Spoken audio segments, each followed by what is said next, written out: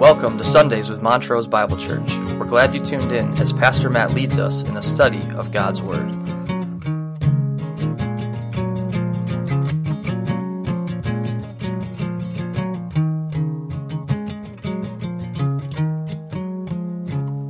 The church has traditionally regarded this letter as the writings of Peter, and most Bible commentaries will propose the idea that this letter is written to a single congregation, one church, one body of believers.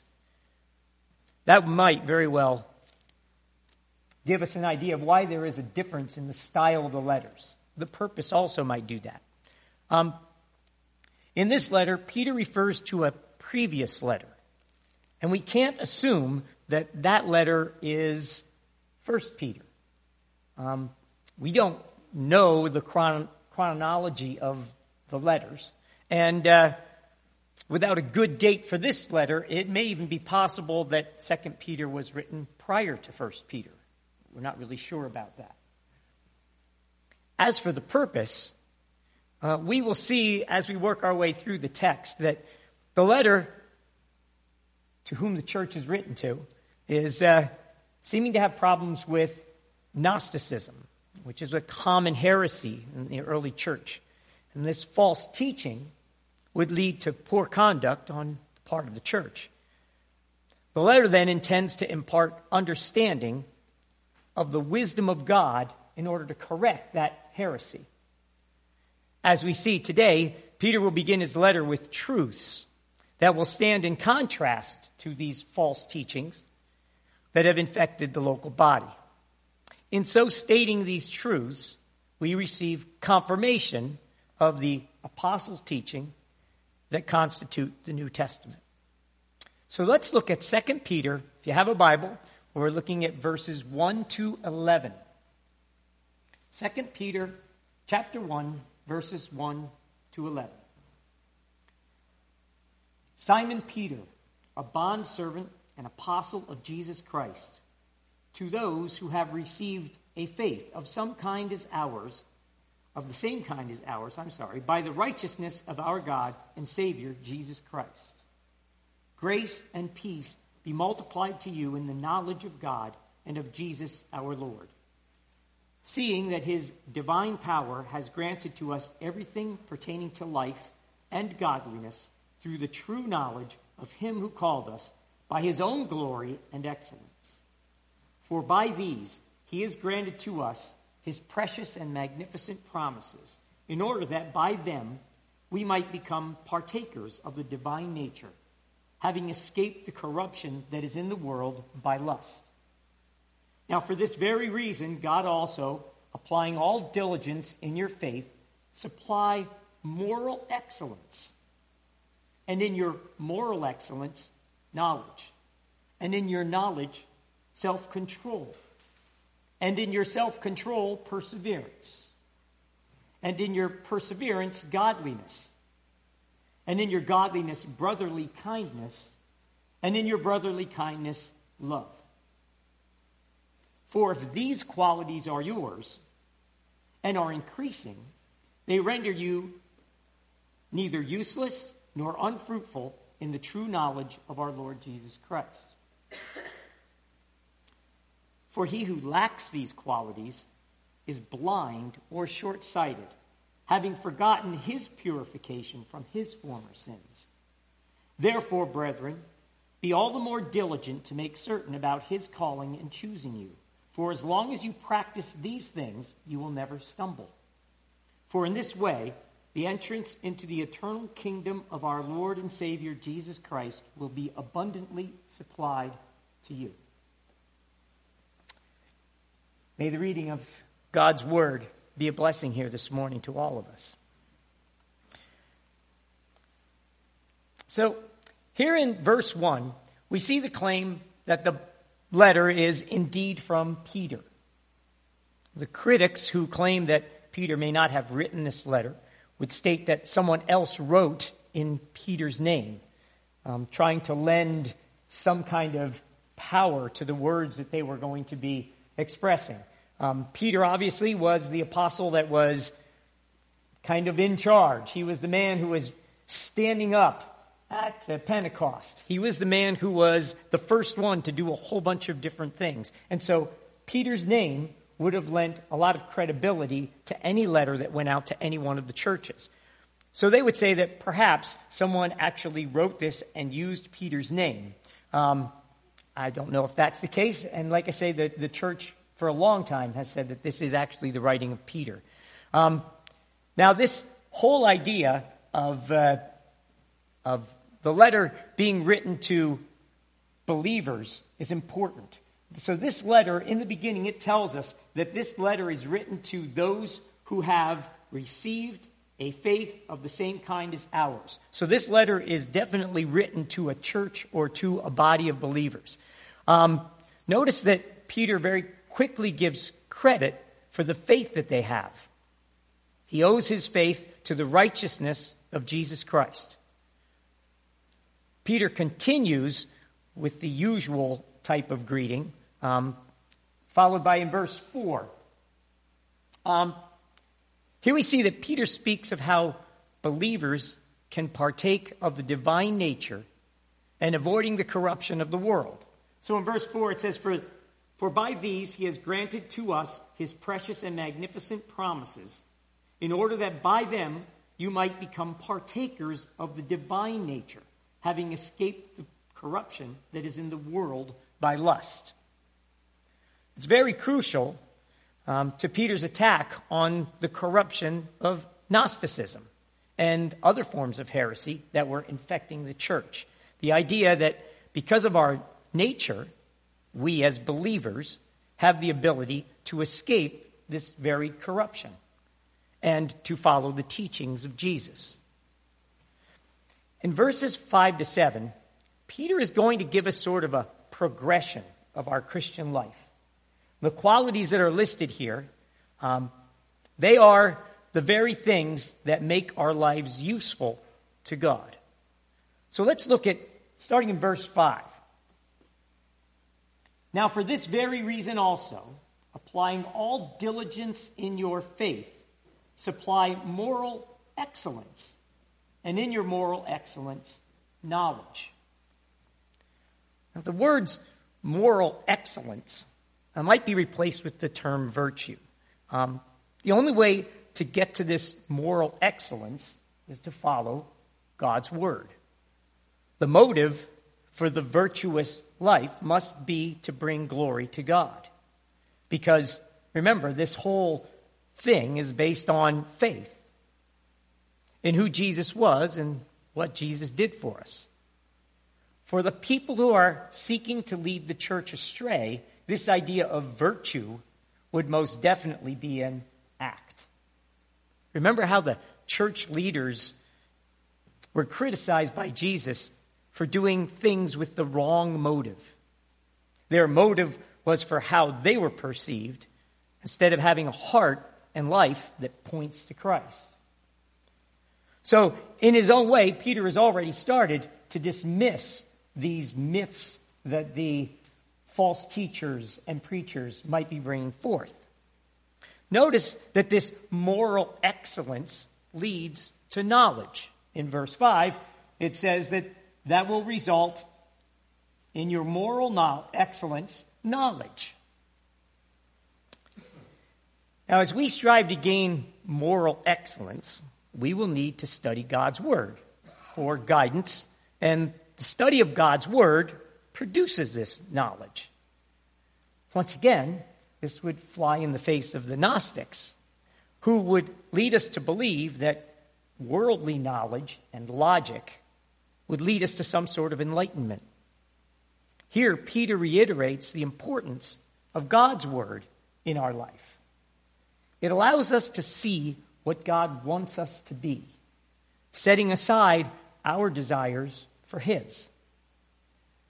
This knowledge then leads to self-control. So look at verse 6.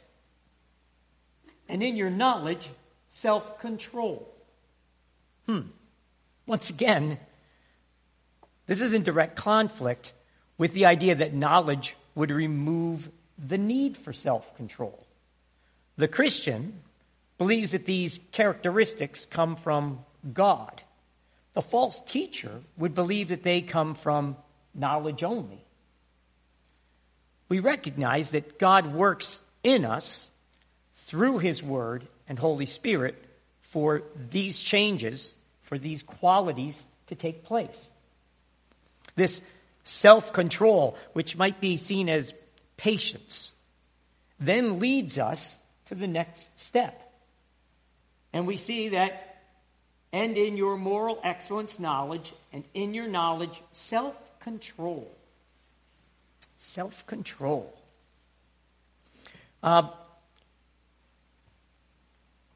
We see that self-control is probably better seen as patience. It leads us to perseverance. And the idea that our tests and trials lead us to a better relationship with God, James speaks about in his letter. In James chapter 1, verse 3, he says, knowing that the testing of your faith produces endurance or perseverance. So this perseverance then leads to godliness, as we read in verse 6. And in your knowledge, self-control, in your self-control, perseverance, and in your perseverance, godliness. Here we see the idea that staying close to God or persevering in God brings us closer to him. Close enough, in fact, that we take on the representation of him in our daily lives. We start to look more like God. In verse 7, we see the final two steps that Peter wants us to attain. Look at verse 7 with me. And in your godliness, brotherly kindness, and in your brotherly kindness, love. Godliness leads us to brotherly kindness. The idea that we as a body of believers should strive to show kindness to one another should come as no surprise. But this does not just happen. Notice that we first need to get to the point where we've taken on the things that God wants us to be. We did that earlier in this process. We can now begin the step of being kind to our fellow believers, even those that we might struggle with. That is possible in a church. Our personalities sometimes get in the way.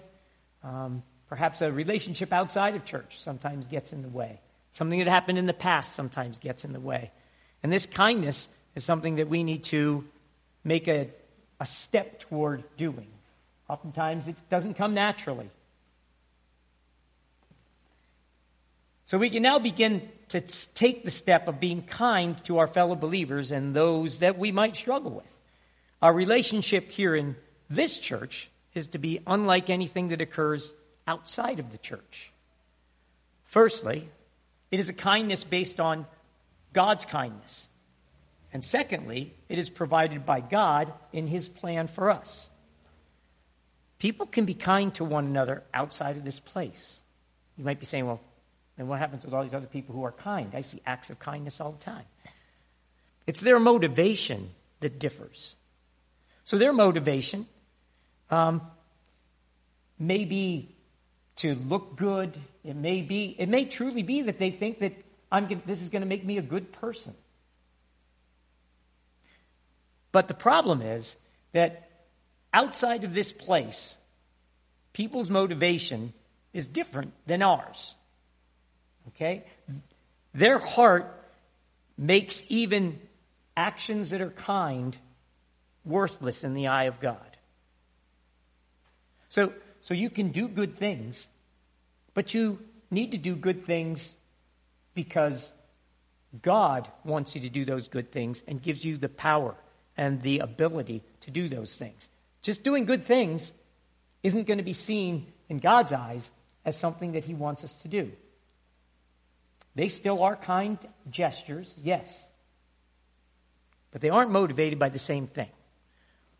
The idea of doing a kind gesture oftentimes either points to the person who does it or points to some activity, some charity, something like that, some cause,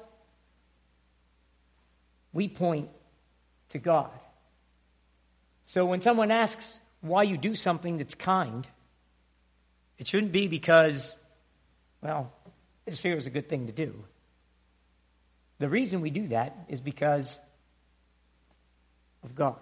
And we point to God when we say that.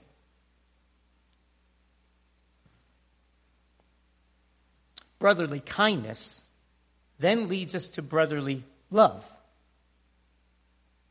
as we read in verse 7. And in your godliness, brotherly kindness, and in your brotherly kindness, love. Ooh. This then becomes the ultimate expression of our love for God. If we love God, if we have faith, then we can attain love of our brother. Oddly enough, the two things that we are called to, first and second greatest commandments by Jesus, are these two things: the love of God and the love of our brother. The love of God occurs all the way back in the beginning here when we talked about having faith. The only way we can have strong faith in God is to love God. So we've taken care of the greatest commandment in the very beginning of these steps. And when we walk through this path and get to the end, we now have brotherly love, love of our neighbor, which is the second greatest command. Peter uses the word qualities instead of attributes. And it seems to imply if you're on this path, it doesn't say you have to have completed the list. But if these are some of their qualities, then you will be useful to God. And we see that in verse 8. For if these qualities are yours and are increasing, they render you neither useless nor unfruitful in the true knowledge of our Lord Jesus Christ. So he's saying that these things are what allow us to be fruitful. They're what allow us to move forward as God wants us to move forward. All of these qualities that are listed here. And the whole idea of us moving through our life is to progress from one step to the next step to the next step to the next step. Okay? But if these are not your qualities, he tells us about that also. For he who lacks these qualities is blind or short-sighted, having forgotten his purification from his former sins. So, Peter goes on to address those who are not on the same path as us. They're short-sighted. They have no memory of their confession of faith that could purify them, calling into question the condition of their heart at this point. Now, Peter wraps this whole thing up in verses 10 and 11. So look at 10 and 11. Therefore, brethren, be all the more diligent to make certain about his calling and choosing you. For as long as you practice these things, you will never stumble. For in this way, the entrance into the eternal kingdom of our Lord and Savior Jesus Christ will be abundantly supplied to you. So, he's asking his believers in this church that he's writing to be diligent or eager, not to be complacent. Complacent means we get to this point where we just come out of duty. I'm here because it's Sunday. I've always come on Sunday. My mom and dad took me to church on Sunday, and so now I'm here. Complacency allows the false teacher to gain your ear and persuade you to follow them instead of God. Because when you become complacent, you don't move through these steps that Peter's laying out here. You kind of hang out. You might hang out at one place and never get beyond that. And when you do that, all of a sudden you allow other things to creep in. So, for example, if you never get to the point where you have knowledge, now when someone speaks to you as if they have authority to speak to you. You take those things and you digest them and you apply them to your life, and you apply them improperly. Because they're not God's word, they're this other person's twisted version of God's word, the person who's trying to lead the church astray. And you might say, why would someone want to do that? Why do you have to be warned about people? Can't they just start their own church that does something completely different? How many people are here this morning? If I want to mislead and have a following instantly, this is where I would do it. It's hard for me to go down on the street corner and just start yelling and have this many people in front of me. They'd all think I'm crazy, right? So they walk past, they'd get on their phone, they might take a picture of me and say, who's this crazy person? I'd be all over all of the social media out there would be postings of me being crazy out there. So these people, the Gnostics and the other false teachers and preachers, they want to come into an assembly that's already established, and they want to sway it to them. And they do that very slowly and very methodically, and the people who are really good at it end up with a huge following. You've all seen cults in your lifetime. You've seen people who are willing to die for a man who told them something because he's slowly but surely twisted something that probably sounded good in the beginning and turned into something that it wasn't. So that's what this warning is all about. He says, don't become complacent. Don't let the false teachers take your ear. Make sure that you are moving through these qualities. Make sure that you are studying. Make sure that you are applying all these things to your life.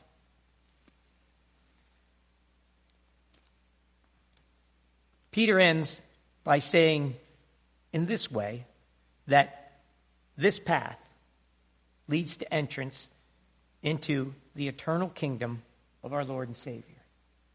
This is the way to God. Look with me in verse 11. For in this way, the entrance into the eternal kingdom of our Lord and Savior, Jesus Christ, will be abundantly supplied to you. So I don't know about you folks, but I think it's really important that we don't become complacent. Go home and look at what we've just talked about. Don't just sit there and say, that's a good idea. God wants you to be knowledgeable about what's in His Word. And while this might spark your interest in something, it's certainly not the end to your knowledge. You are responsible for knowing what's in the Word. You're not responsible for saying, well, Jim said this.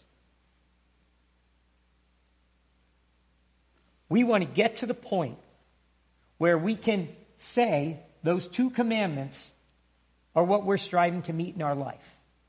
We need to love God with all we have. And when we do that, we're going to walk through all of these qualities on our path as we get closer and closer to God. We are going to gain perseverance. We are going to gain self-control. We are going to gain knowledge because we're studying. We are going to become more like Him. We will become more godly. People will see that. Oftentimes, I think about someone saying, this is how Jim is. And I'm like, what? I don't see that in me. But other people see it in me. And all of you are the same way. So many of you, as you're trying to work your way through these qualities, you don't see the same thing that the people around you see. How many times has somebody said to you, oh, you're really patient, you should be able to do this, or something like that, and you go, me, patient? I don't think so. But people see these qualities in you, and as they see those qualities in you and they see you progress, that feeds into the body of believers around you, and it becomes contagious. The first century church grew in great numbers, very quickly, relatively speaking, because all of these qualities were exhibited in the apostles. So when you look at the apostles, you see that they were able to teach, They were able to do all of these things that people would look at and say, well, that's the Christian I want to be. So we need to do that for each other. We need to model all of the things that are listed here. This church needs to become a unit, a body of believers with one goal in mind, and that is to exalt God. And all of these things lead us there. So if you want to take a list and put it on your refrigerator and say, I'm going to check this off when my spouse or my father or my mother tells me I got into that step, because we need to recognize that growth. So if you see that in people, tell them. Bring them along. It's awesome. I'm so glad that you're studying the Bible on your own. You know, I want you to keep working through that Bible so you get to the point where you have this knowledge base that leads you to saying, so what does God want me to do? And then when I find out what God wants me to do, I need to have guidance and encouragement so that when tough times come, I have perseverance. I have to understand why I'm suffering trials. Because God wants me to grow. All of those things we need to help each other with. And that is why he's written this church. Because he wants them to work on those things and not allow the things of the Gnostics, the things of the false teachers, to get into the body of believers and dirty it.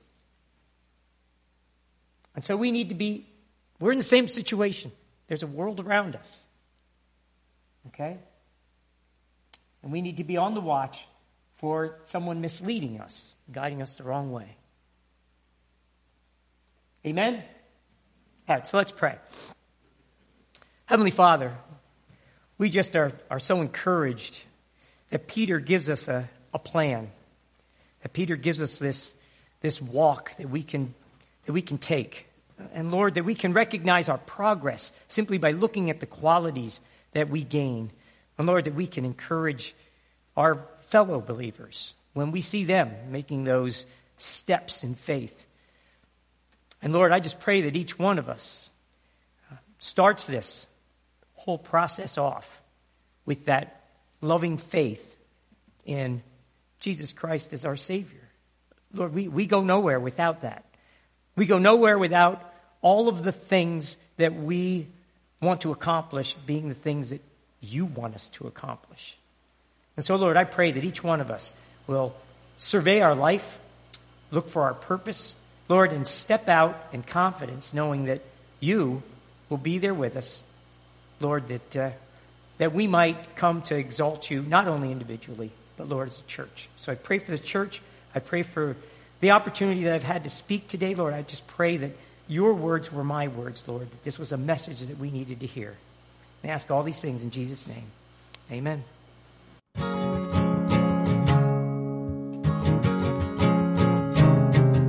We trust you were challenged by the word of the Lord and invite you to join us again if you'd like to learn more about our ministry in Montrose or want to connect with Pastor Matt.